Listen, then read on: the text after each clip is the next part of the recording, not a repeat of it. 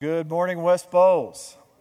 My name is Reg Cox, as Thomas introduced me, and my wife, Amy, and my daughter, Faith Ann, are here with me this morning. We're glad to be at West Bowles.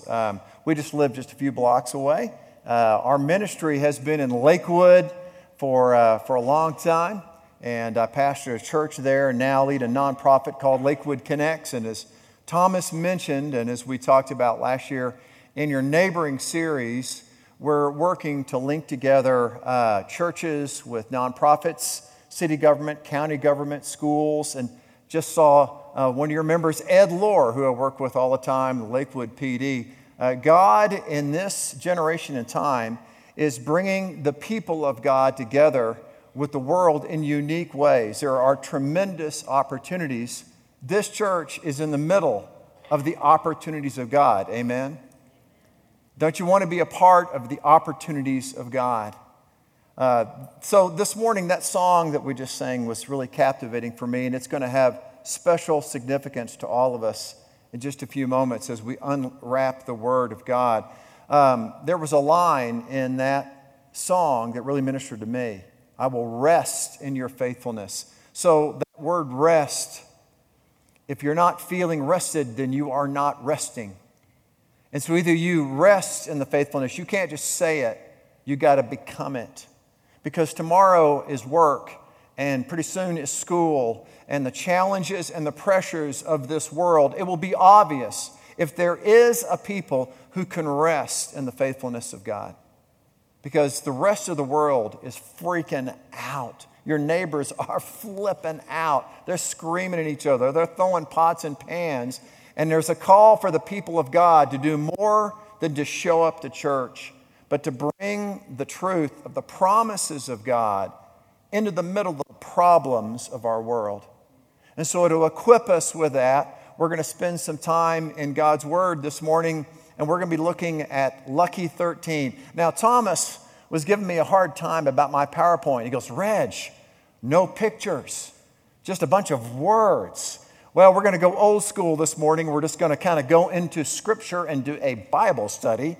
And we're going to let God's Word open up our minds so that we see through God's Word and we interpret all of our reality. And we are motivated and captivated in God's Word. And so our imaginations are shaped by Him. So that's where we're going to be this morning in God's Word. Recently, my family was traveling. And I had an experience that only those who were older here this morning can truly understand. We were in the city where I used to work, and I ran into a former coworker. It's a woman who's about 30 years my junior. And we worked together 15, 20 years ago. And when she saw me, she got real excited. And this is what she said, Reg, you haven't changed a bit. Now, when you're old, haven't changed a bit really means you're just as ugly as I remember you being 15 years ago. Wow, you haven't changed a bit. That statement got me to thinking. It's a question that I want to ask myself and that we're going to use to frame our scripture, our study this morning. What is God's ideal state for faith followers? What is God's desire for our lives? What situation in life does God have in mind for all of us? Does God prefer that we experience peace or progress? Does God want us to become comfortable or conformed to the image of Christ? Is God's aim for us to become satisfied or servants? My contention, my argument with you this morning, our study is going to be aimed at this point. God's ideal state for us is change, transformation, becoming. The worst insult a Christian could ever receive is, wow, you haven't changed a bit. Let's pray. Lord, we want to be changed by you. We can't change anyone. We can't serve anyone. We can't bring anything good into a dark and broken world unless you first change us. So we're going to apply ourselves to your word this morning.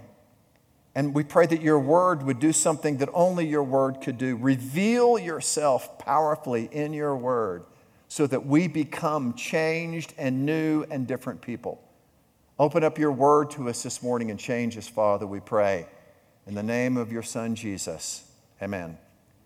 So to get us ready, let's begin our study this morning in Genesis chapter 12. Now, Genesis 12 is the anchor promise for all of Scripture. We just sang about God's promises, and you root all those promises back here. This is the anchor of God's promise in Scripture. So Genesis 12, beginning of verse 1, God speaking to Abraham, our faith father. I'll be reading from the New Living Version this morning. The Lord said to Abram, "Leave your native country, your relatives, and your father's family, and go to the land I will show you. I will make you into a great nation. I will bless you and make you famous, and you will be a blessing to others. I will bless those who bless you and curse those who treat you with contempt. All the families on earth will be blessed through you." If you want to wrestle with any challenge you face in life, you need to come back and anchor yourself in what God's promise is. I'm going to change you. I'm going to do something in you so that I can do something through you. I'm going to do something in you so I can do something through you. God's mission for Abram is outlined here, and he says, I'm going to send you out as a wanderer. And so God instructs Abram to leave, but just like in the case of many of your decisions to follow God, God's specific instructions are a little unclear. Just you go that way, and I'll let you know when you get there. It's a little unsettling, isn't it? Start this business, move to this new city, start this new job, take off into this new relationship. I'll let you know when you get there. Just leave, be displaced, become a wanderer. Are you familiar with being displaced? Has anyone ever used the phrase, "We're outsourcing your job now"? Are you familiar with being moved on? God calls us to leave our plans, leave our possessions, leave our passions so that we can pursue God's plans, God's path, God's promise. You see, God's greater plans for Abram's life required change, transition, movement, struggle. Did you hear me this morning? God's greater plans for Abram's life. Don't you want God's greater plans to work through your life? The reason you were born, are you living in that reason now? God's greater plans require change, transition, struggle. God's promise requires God's people to follow God's plan and trust God's power. So 600 years later, Genesis chapter 12, we fast forward to Exodus chapter 1. 600 years later, the ancestors of Abraham are living as slaves in Egypt. 600 years of waiting for God's promise to be fulfilled. Every night around fires in the camp, in the slave camps of Egypt, fathers would tell children, "Let me tell you who we are. We are going to become a people one of these days. There's going to be a promised land. God's going to make a nation out of us." This promise was the only identity these slaves had 600 years later. So Exodus chapter 1, verse 6. Read with me if you have your Bibles. "In time, Joseph and all of his brothers died, ending that entire generation. But their descendants, the Israelites, had many children and grandchildren. In fact, they multiplied so greatly that they became extremely powerful and filled the land. Eventually, a new king came to power in Egypt who knew nothing about Joseph or what he had done. He said to his people, Look, the people of Israel now outnumber us and are stronger than us. We must make a plan to keep them from growing even more. If we don't, and if war breaks out, they will join our enemies and fight against us. Then they will escape from our country. Verse 11. So the Egyptians made the Israelites their slaves. They appointed brutal slave drivers over them, hoping to wear them down with crushing labor. They forced them to build the cities of Pithom and Ramses as supply centers for the king. But the more the Egyptians oppressed them, the more the Israelites multiplied and spread, and the more alarmed the Egyptians became. So the Egyptians worked the people of Israel without mercy. They made their lives bitter, forcing them to mix mortar and make bricks and do all the work in the fields. They were ruthless in all their demands. So as we begin this story, God's people start this story as slaves. So for 400 years, God's people have been trained to think and to act like slaves. Think about that for a minute. For 400 years, your father, your grandfather, your great-grandfather, you've been taught, your thought process is you are a slave. That's who you are. Your identity, your dreams are all about your slavery. When you look at Exodus, one of the seminal stories of all of our faith history, this journey, the wilderness, getting free from slavery, the real story in Exodus isn't the freeing of Israel from slavery. The real story in Exodus isn't how a bunch of slaves conquered the mighty nation of Israel. The real story in Exodus is how God changes the character, the mindset, the identity of a people, broke them out of thinking like a slave so they can think and act like conquerors. That's the real story. That's an unbelievable story here in Exodus. In order to do this transformation of the mindset to break free from slave thinking, God raises up and changes a man named Moses. God raises him up. This man Moses calls him in a burning bush and raises him to confront Pharaoh, the mighty Egyptian ruler. Moses had been born a slave but raised as an emperor, as a priest of Egypt. Miracles occur as Moses speaks to and warns Pharaoh, and Egypt is brought to its knees through a series of miracles. After some period of time of struggle, it's time for Israel to leave. Israel leaves Egypt. The Red Sea splits in front of them. I know you've seen the movie, Sesabita Mill, Charlton Heston, who obviously looks a lot like me. And the Israelites walk through the Red Sea, and God leads them to Mount Sinai. At Mount Sinai, they camp around this mountain, and they receive the 10 Commandments. The foundation of all law, culture, and human values are given to God's people. It's now been 2 years since Israel left Egypt. Up to now, God has done everything for his people. He raises up a leader. He sets them free. He's taught them how to live. But after Mount Sinai, God has something very different in mind for his people. And it's a geographic location. It's a place called Kadesh Barnea. You see, in order to change our character, in order to transform us into new people, it requires special conditions, special environments, special experiences. The word wilderness means something to many of you here this morning. A lost job, the word cancer, a funeral. The wilderness is a hard place.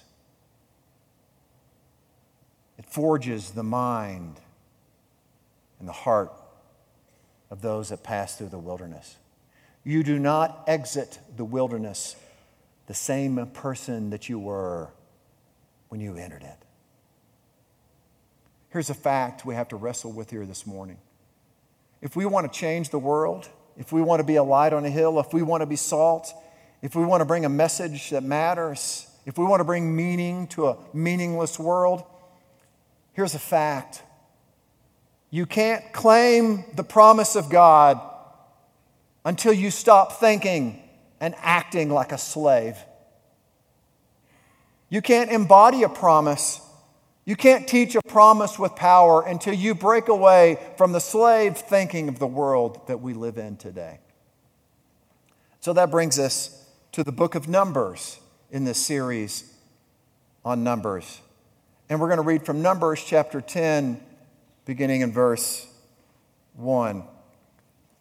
Numbers 10, verse 11, In the second year after Israel's departure from Egypt, on the 20th day of the second month, a cloud lifted from the tabernacle of the covenant.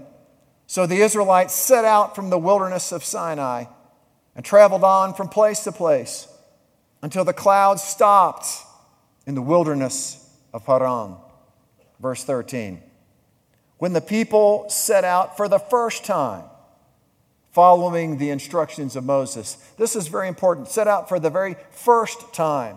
This is the first time the people are making a decision. They're making a choice on their own. We're going to choose to follow God for the first time. You see, when Israel left Egypt 2 years earlier, they would have followed anyone anywhere to get out of slavery.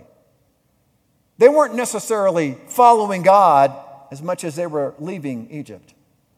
That may be true in your life today. You may be sitting in church. You may have professed Jesus Christ. You may have got baptized, but it might have been less about following God than it was getting out of the damage and the destruction of your life. So God leads these people to a special place. In Numbers chapter 13, verse 1, Numbers 13, lucky 13. It's the number that we're focusing on in this study today.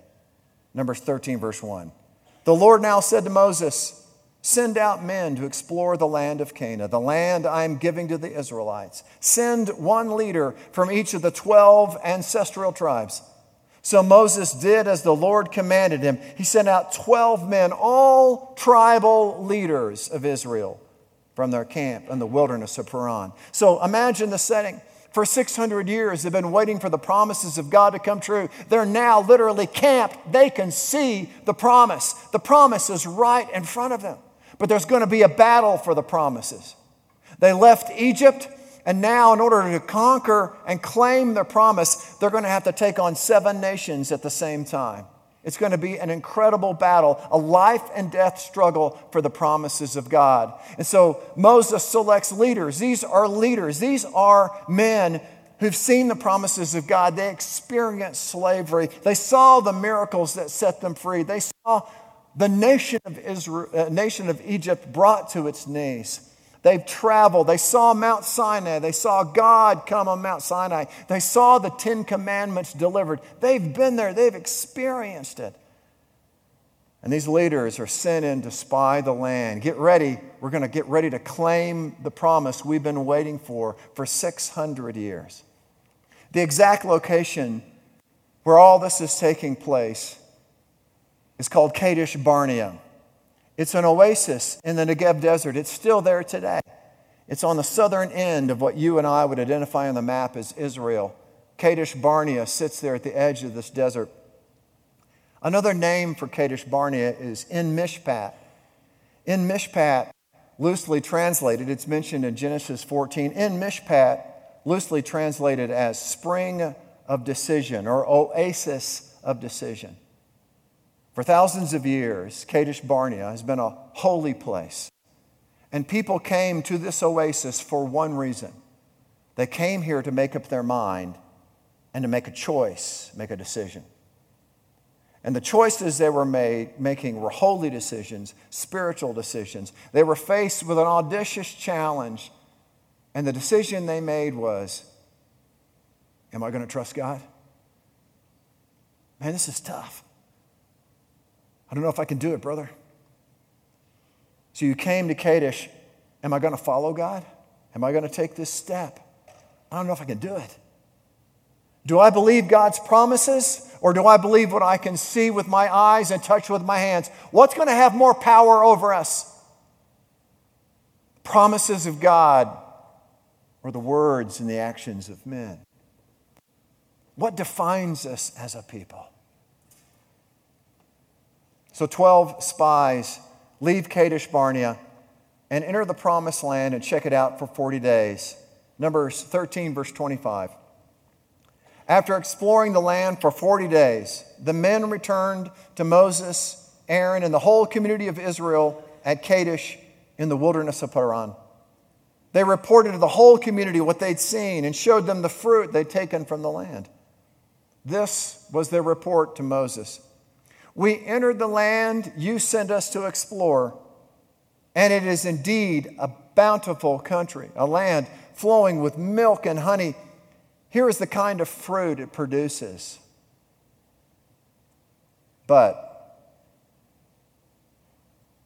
the people living there are powerful, and their towns are large and fortified. We even saw giants there. There are 1,189 chapters in the Bible. I put Numbers 13, the number 5 most discouraging chapter in the entire Bible, right behind the 4 accounts in the gospel of the crucifixion of Jesus. Are you kidding me? 600 years waiting on a promise, and these guys are the ones we choose to go to the promised land? They totally blow it. They blew it because they approached this faith challenge thinking like a slave instead of thinking like one armed with the promises of God. You see, a slave always focuses on the strength of the enemy instead of on the power of God. A slave thinking is always more impressed with the chances for our failure than with God's plans for a miracle. A little bit later in Numbers 13, verse 32, they continue their report. All the people we saw were huge. We even saw giants there. Next to them, we felt like grasshoppers. And that's what they thought too. Whenever you start imagining what you think your enemy is thinking about you, you are done. You are toast. They said, we felt like grasshoppers. That right there is the turning point. That's the moment they gave away the promises of God. Let me ask you a question this morning. Is there a challenge in your life right now? Is there an obstacle? Is there a stretch goal? Is there something you're wrestling with right now? What challenge is God leading you to right now in your life that's designed to change and transform your mind and your heart? What problem do you face this week that's really a gift from God? Because only as you face that problem down will He be able to increase your capacity to trust Him and trust Him alone. What are you facing right now that's impossible to get out of without being changed, radically changed? Numbers 14, verse 1. Then the whole community began weeping aloud. They cried all night. Their voices rose in a great chorus of protest against Moses and Aaron. If only we had died in Egypt or even here in the wilderness, they complained. Why is the Lord taking us to this country only to have us die in battle? Our wives and our little ones will be carried off as plunder. Wouldn't it be better if we just returned to Egypt? And then they plotted amongst themselves, let's choose a new leader and let's go back to Egypt. there will always be those who are ready to lead you back to Egypt. Man, do you remember back in 87? Man, if it could just be like it was in 87. Man, it was really great in 87. Back in 2002, man, I mean, that was awesome. I mean, it was magic. You should have been there, Thomas. I mean, I know you were just a little baby then, but I mean, you should have been there. I mean, there's a place in your heart right now. It's well hidden. A buried wound, a lost dream. It's a place in your heart where trust in God has never really matured. So when doubts arise, when that faith path gets difficult, when the challenge to change is hard, something inside of you wants to look back longingly to Egypt. Friends, there is nothing for you back in Egypt. Egypt was only slavery. Stay focused on the promise. You're the people of promise. Your future is who you are. Your identity is in the power of God moving in the days to come. You're the people of promise, not the people of the past. You're defined by the destination you are on. You're on a caravan. We're leaving it all behind because the promise is before us. So after this failure, God sent Israel into the wilderness for 40 years. But it wasn't aimless wandering. God sent them on the path of transformation. I mean, think about it. Within 40 years, the mindset, the heart, all the slavery was driven out of who they were, and they walked across the Jordan River ready to conquer. The kingdom of God is advancing in such people today. What is God's ideal state for faith followers? God's ideal state is leave your plans, leave your possessions, leave your passions so that you can pursue God's plans, God's path, God's promise. God's promise requires God's people to follow God's plan and trust God's promise with all their heart. What's God using to change you right now? That thorn, that struggle, that thing that makes you lay awake at night. God's not trying to make you comfortable. He's trying to conform you to the image of His Son. Your current struggle proves God is not willing to leave you in the place where He's found you. It's time to change. So here this morning, we're hunkered down at Kadesh Barnea. And as the moon rises over the oasis and the desert breeze blows the date trees and the palm trees, it's time to make a choice. Are you or are you not going to claim your rightful place as the conquerors of this world? Your destiny is to impact change. That's who you are. Claim this promise today.